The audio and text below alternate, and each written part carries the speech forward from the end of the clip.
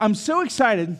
I'm so excited that I get to be here with you for the Shema, because this is powerful stuff. This is big, big stuff. We've been going through the Word, every word all year, and I just got to ask you, how many of you are keeping up with it? I'm kidding. You don't have to show your hands. It's not a guilt thing. But I do want to encourage you, because as you read God's Word, here's what God is doing. God is sowing seeds in your life. God is sowing seeds, and it may feel sometimes like He's plowing your heart, and that's part of it. That's part of it sometimes, the Word of God just plowing your heart in order to plant those seeds. But here's the promise. Here's the promise. If you sow, you're going to reap. And God's going to bring some things about in your life. And so anyway, the Shema, the most quoted passage in the Old Testament. This became part of the spiritual discipline of Israel, that at least twice a day you would stop what you're doing. It was just like those calls to prayer in the city. When the voice starts to sound and the loudspeakers start to go, everybody stops what they're doing. The Shema was that way for the people of God. The Shema was that way. Just stop what you're doing and remind your heart. Stop what you're doing. Remind yourself that the Lord our God, the Lord is one, and you should love the Lord your God with all your heart, with all your soul, with all your mind. Jesus quoted it. You remember every time they try to trap Jesus, they try to trick Jesus. What's the first and greatest commandment? Jesus didn't hesitate 1 minute. The first and greatest commandment is this: Hear, O Israel, the Lord our God, the Lord is one. You should love the Lord your God with all your heart, with all your soul, with all your strength. Let's just say that together one more time. Hear, O Israel, the Lord our God, the Lord is one. And you should love the Lord your God with all your heart, with all your soul, with all your strength. It is a powerful thing. And so I want to invite you into this, because we're not just going through the motions as we read God's Word together. Some of you are you're to-do list people. I am not really a to-do list person. I'm the kind of guy that I shoot the arrow and then I go draw the circle. But some people are to-do list people, and this is feeding into your soul. It makes you feel good when you can say, you know what, I did it. I got my spiritual brownie point for the day because I read what I was supposed to read today, and praise God for that. But this is not just a to-do list activity. This is not just a going through the motions activity. The prayer is that in the process of reading God's Word in large doses would have an effect on us, that it would make a difference in us, that it would create lines in our hearts that God could penetrate into, that seeds would be sown. And so I want to talk to you today about the Shema for spiritual formation. And you may say, Rusty, what is that even supposed to mean, spiritual formation? Well, it's what God has in mind for you. You knew, didn't you, that when God saved you, when God met you at the point of your sin, when you had this Holy Spirit encounter that allowed you to say, oh no, I'm a sinner. I need a Savior. Jesus, help me. You knew, didn't you, that was not a you thing. That was a Him thing. That was a Holy Spirit thing. And when God did that for you, when God awakened something in your heart just enough for you to turn to Him and say, God, forgive me. When God awakened that in you, God did not leave you there. When God met you at the point of your greatest need, He didn't leave you at the point of your greatest need. Instead, He began to breathe into your life. He began to speak into your life. He began to lead you in your life and through your life. And He's beginning to shape you into the image of His dear Son, Romans 8. And He's forming you into your likeness with Jesus. John said in one place, he said, it doth not yet appear what we shall be, but we know when He comes, we'll be like Him. Well, that doesn't happen in an instant. That happens because you've been following after the Lord. So the Shema for spiritual formation, twice daily to just stop for a head check, a heart check, a hand check, and say, what's going on in my life right now, right this minute? How can I make a course correction right now, right this minute? How can I fix my heart on Jesus? How can I fix my mind on Jesus? How can I fix my eyes on Jesus? Colossians 3 talks about that. Set your heart on things above. Set your mind on things above, where Christ is seated at the right hand of the Father. So that's what God is at work to do in you and me. He's forming us into the image of His dear Son.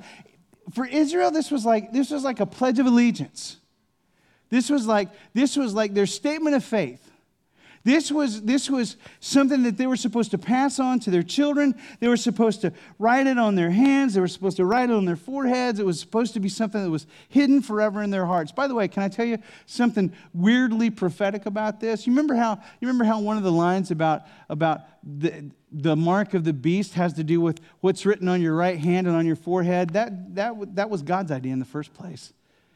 All the rest of that's just a ripoff of what God was already at work to do. He was saying, look, you guys need to keep this in the forefront of your mind. You guys need to have this in such a way. You guys need to have this in such a way that every time you reach out your hand, you see a WWJD bracelet. Did you know where that came from? It was the idea that if I see my hand about to do something, about to touch something, and it's something that my hand doesn't have any business touching, that there would be a reminder in my heart that says, wait a minute, boy, back up. It's supposed to be the kind of thing that is a check in your spirit, a head check, a heart check, a hand check, the kind of thing that allows you to be more along the path in your spiritual formation, in your being fitted to the image of Jesus by this time next year than you are now. That's why we're reading this together. That's why we're doing this together. It's our way of laying ourselves out on the altar before the Lord like living sacrifices and say, God, do what you will in my life. God, do what you will in my life. So I want to ask you some questions that I want to invite you into so that we can hopefully move a little further down the road as we're going and use the Shema as part of that process. Hear, O Israel, the Lord our God, the Lord is one. Love the Lord your God with all your heart, all your soul, all your strength, right? So here are the questions. What in your life right now is bigger than God? And I know, you're a Christian. We're all Christians here. We're so, right? I know you're thinking to yourself, well, there's nothing in my life bigger than God, Rusty. I'm in church. I can't say that. There's nothing in my life. But here's what I know. It is very easy for your eyes to be taken off of God. It is very easy for something else to sort of rise in prominence. So here's another question. What is more urgent to you right now than God? Remember that old deal, important versus urgent? What is more urgent to you in this moment? I mean, I don't know what your plans are for later. Maybe you are praying diligently that I will stop preaching on time because you've got plans for later. I don't know. But what is it that is more urgent to you right now than God? I'm just telling you, be honest with yourself and be honest with the Lord in this because He knows. And you know too. What is bigger to you than God right now? What is more urgent to you than God right now? What is it that is demanding more of your time, more of your focus, more of your attention? Honestly, more of your affection, maybe even, than God right now. We used to sing that song, Thou, O Lord, more precious than silver, more costly than gold. There's nothing I desire that compares with you. And every time we would sing that, I would just, in my heart, I would have to say, wait a minute, Lord, in Jesus' name, I don't want to sing that as if it were true, and it's not. So, Lord, in Jesus' name, would you help me to fix my heart on you, Warfare worship. Would you let this be a call to the reset button in my heart? That is what I mean by spiritual formation with the Shema. So I want to just go through these words, these important words with you. Hear, by the way, that's all the word Shema means. It's the Hebrew transliteration of the word to hear, to listen, and at least for them, to listen also means to obey, not just to hear. Right? If any of you have ever tried to raise a child, you know that that's an important thing you need to get through their thick little skulls, right? There's a difference between hearing and obeying. But in Hebrew, there's no difference. It's the same word, to hear, to obey, to do what it is God is calling you to do. And then I want us to talk about the word Lord. Hear, O Israel, the Lord our God, the Lord is one, because maybe you know this. As you're reading through the text and you come across the word that is the capital L and then a smaller but still capital O-R-D, right? That's the word for Jehovah God. That's the word for the King of Kings and the Lord of Lords. That's a word of exclusivity. That's a word that can't be assigned to any other God. And so when this says, Hear, O Israel, the Lord our God, the Lord is one, it's not just a question of how many. It's a question of primacy. It's a question of who has the last word, who has the first word, who has the last word, who has claim over my life. Hear, O Israel, the Lord our God, the Lord is one. And then what does it mean to love the Lord your God? Because we can give it lip service all day long. But what does it mean from your heart? What does it mean from your soul? What does it mean from your strength? What does it mean to love the Lord your God. So I want us to go through this because these are important discipleship issues. What does it mean to be a doer of the word, not a hearer only? What does it mean? What does it mean when Isaiah talks about a people who Isaiah says were ever hearing but never understanding, ever seeing but never perceiving? Because I think that describes an awful lot of people in the church today. You know, people who are very accustomed, we know how to dress when we get here. We know how to behave ourselves. We know, how to handle the circumstance of it all. And yet, is it getting through to us or not? Is it permeating down into our souls? Or is it just something that we go kind of polish up the outside every so often, once a week or so, or at least a couple of times a month somehow? Is it really getting through to your soul?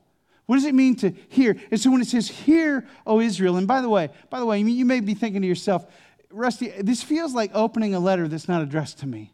Hear, O Israel." I'm not Israel. I'm not Israel. Can I reframe it for you a little bit? Because what he's saying is, "Hear, my family. Hear, my son, my daughter." Well, Joshie was telling me a few years ago, he met some guy, I don't know, some random guy. And they started talking, and one thing led to another. They're talking about Jesus, and this guy, he's an old-time preacher and everything. And somehow they traded phone numbers. I don't know. Joshie's crazy like that. You'll have a harder time getting my phone number than you will his. Anyway, that's my son Josh. He's middle child. You know how middle child's always looking for attention. I'm just saying. Anyway, but I say that because I'm a middle child, and so is Stephanie. But I'm not an attention seeker. That's why. Anyway, but anyhow, so Josh, he said, it's the weirdest thing. All of a sudden, I start getting these phone calls from a number I don't recognize. And when I answer the phone, hello, I hear this voice on the other side. It says, "Man of God." Who is this? And he said, it was the craziest thing. This guy just started calling me. I mean, it wasn't like every day, but it was pretty frequent, and sometimes more than once a day. It was, "Man of God, man of God." And every time, it was like a reminder. Wait a minute. I am a man of God. Wait a minute. You know what? This guy's speaking the truth over me. Man of God. And maybe we should hear the Shema as saying, "Man of God, woman of God, child of God, listen up." Because who you are is not what your current circumstance says you are. Who you are is not what that supervisor who's yelling at you says you are. Who you are is not the sum total of your accomplishments and the things you've checked off your to-do list today. Who you are is who God says you are, and it's child of God. So listen up, child of God. Hear, O Israel. Focus your heart. Hand check, heart check, right? Let's focus this on the Lord. And so, what does it mean? What does it mean to become this person who hears and is regularly reminded of what God says about you? And by the way, I think sometimes I have lived too much of my life with too low an impression of who God is. Can I just tell you? I mean, we're talking about the Lord of heaven and earth, the creator of all there is. And it says, "Hear, O Israel, the Lord our God." You know what amazes me as I was reading Deuteronomy? I'll just give you an example. I counted in chapter 1 of Deuteronomy. There are like 13 times that this turn of phrase comes about.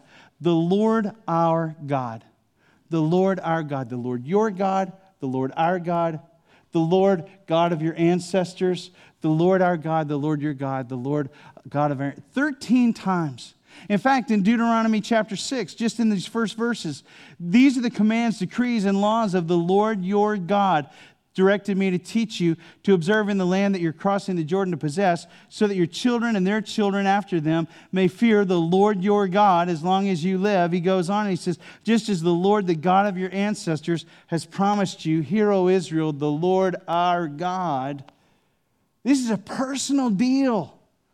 This is not some God who's watching you from a distance. This is not some cosmic cloud kind of God. This is a God who knows you by name, created you in his image. And the things he says about you are true. You know, things like, if anyone is in Christ, they're a new creation. The old is gone and the new has come. The things he says about you are true. The things he says about you, things like the wages of sin is death, but the gift of God is eternal life through Jesus Christ our Lord, and all who call on the name of the Lord shall be saved. Man of God, woman of God, child of God. The things God says about you are true. That God made him who had no sin to be sin for me, so that I might become the righteousness of God in Jesus Christ. The things God says about you, the things God says about me, they are true. And I need to be reminded of those things, not just once a week, not even just once a day. I need to be reminded of those things, especially in the moments when the world is screaming a different message in my ear. Does that make sense? Does that make sense? I'll tell you the prayer I pray more frequently for people than almost any other prayer is, Lord, in Jesus' name, would you speak louder than the voice of the enemy? Lord, in Jesus' name, would you speak louder than the voices in their world? Would you speak louder than the multitude of voices in their heads? I pray that over people all the time. Lord, in fact, let me just pray that over you right now. Lord, in Jesus' name. Father, some of my friends here, some of my brothers and sisters, they're having a hard time even wrapping their minds around the fact that you love them, that you love us. So, Father, in Jesus' name, I pray you'd silence the voice of the enemy. I pray you'd speak louder than the voice of the enemy. Lord, in Jesus' name, I pray that even right now, in these next 10 minutes or so, Lord, that you would break through the noise and that you'd speak in ways that we can hear and understand. Amen? Isn't that what you want? Isn't that what you need? What you need? And so you love the Lord your God, and you love the Lord your God because he loved you first. You don't just love the Lord your God. Honestly, I wish I could just love the Lord my God because he's worthy. I really wish I could. Honestly, it's beyond me. It's beyond my capacity.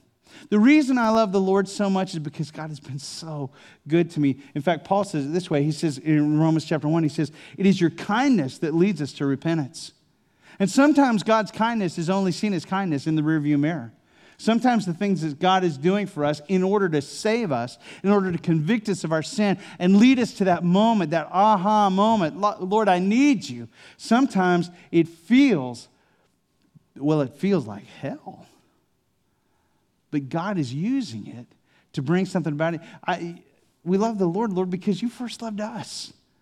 Because you are the prime mover. You reached out to us when we didn't know to reach out to you. Amen?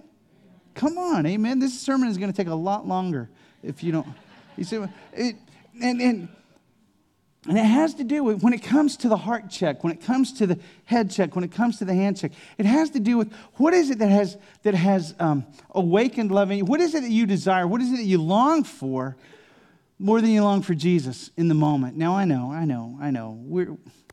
We're just us. We're just us. We're doing life. We're not doing theology, right? We're doing us. We're doing life. And so that question, what is it that you desire? What is it you long for? And maybe there comes a time in your life when you need to say, Lord, time out. Can I just call a time out in my own heart? Can I call a time out in my own life?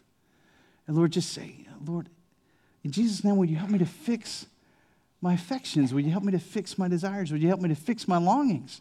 Lord, because right now there are some things that are speaking louder than you. Right now there are some things that are more pressing and more urgent than it feels like you are. And God, I know that's not true. And so, Lord, in Jesus' name, I want to lay that down. I want to lay that down so that I can empty my hands before you, right? And so you listen to his voice and you hold fast to him.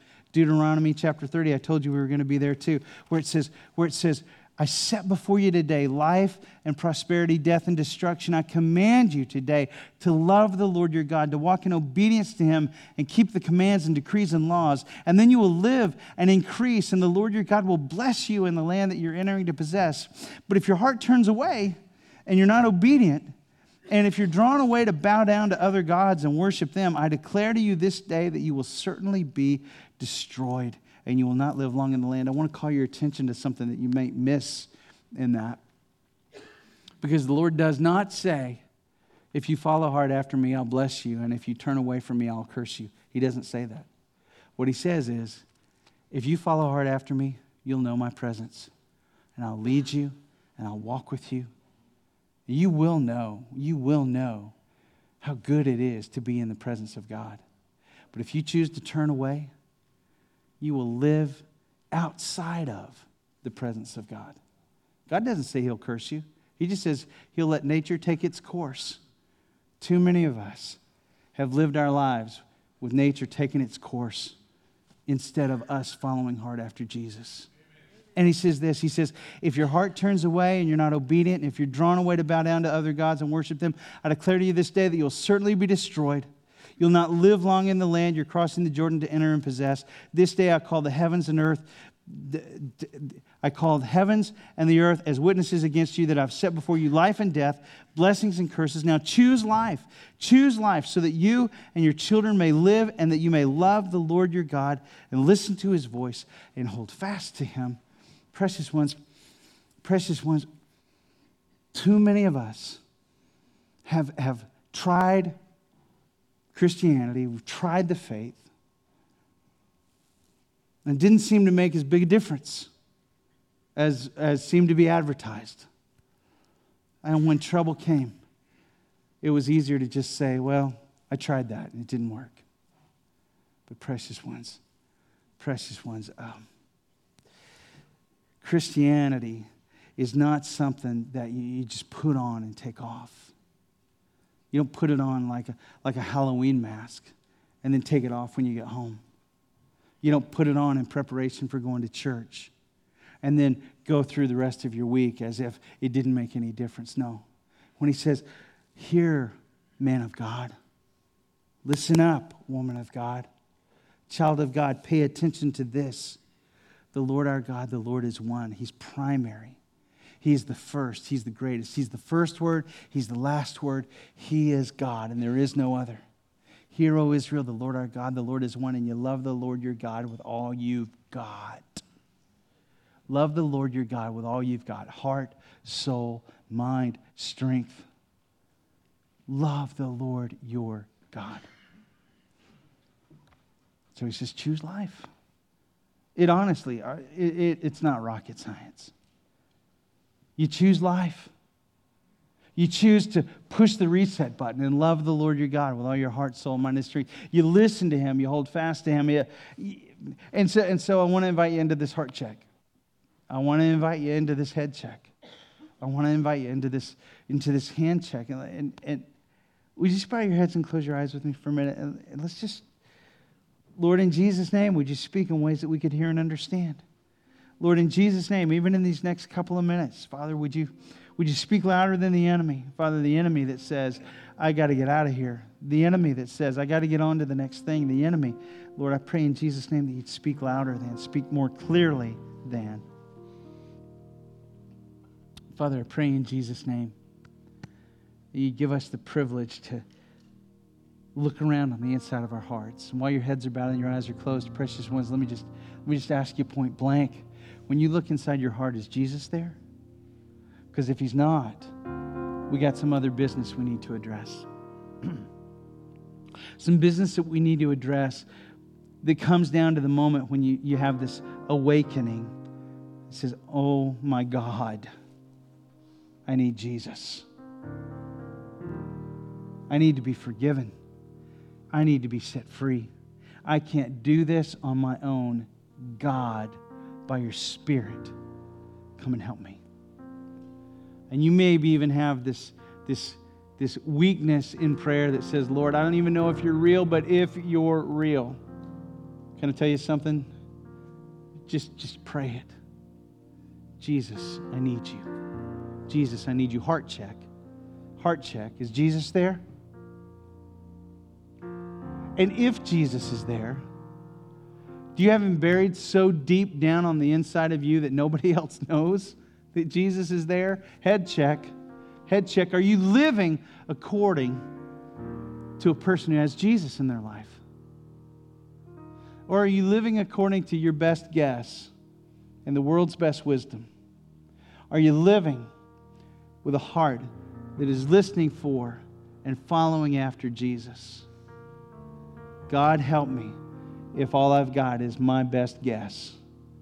God, help me if all I've got is my best wisdom? Hand check.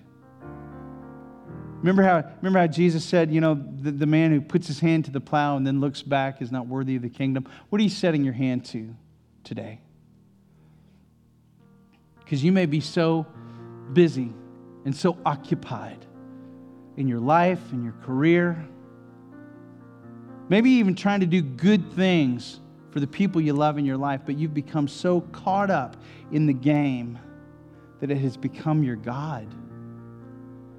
And if that's the case, I pray that God would speak loud enough to call you to repentance, to hear, man of God, hear, woman of God, child of God, hear that the Lord your God, the Lord is first. The Lord is primary. The Lord your God, the Lord is one.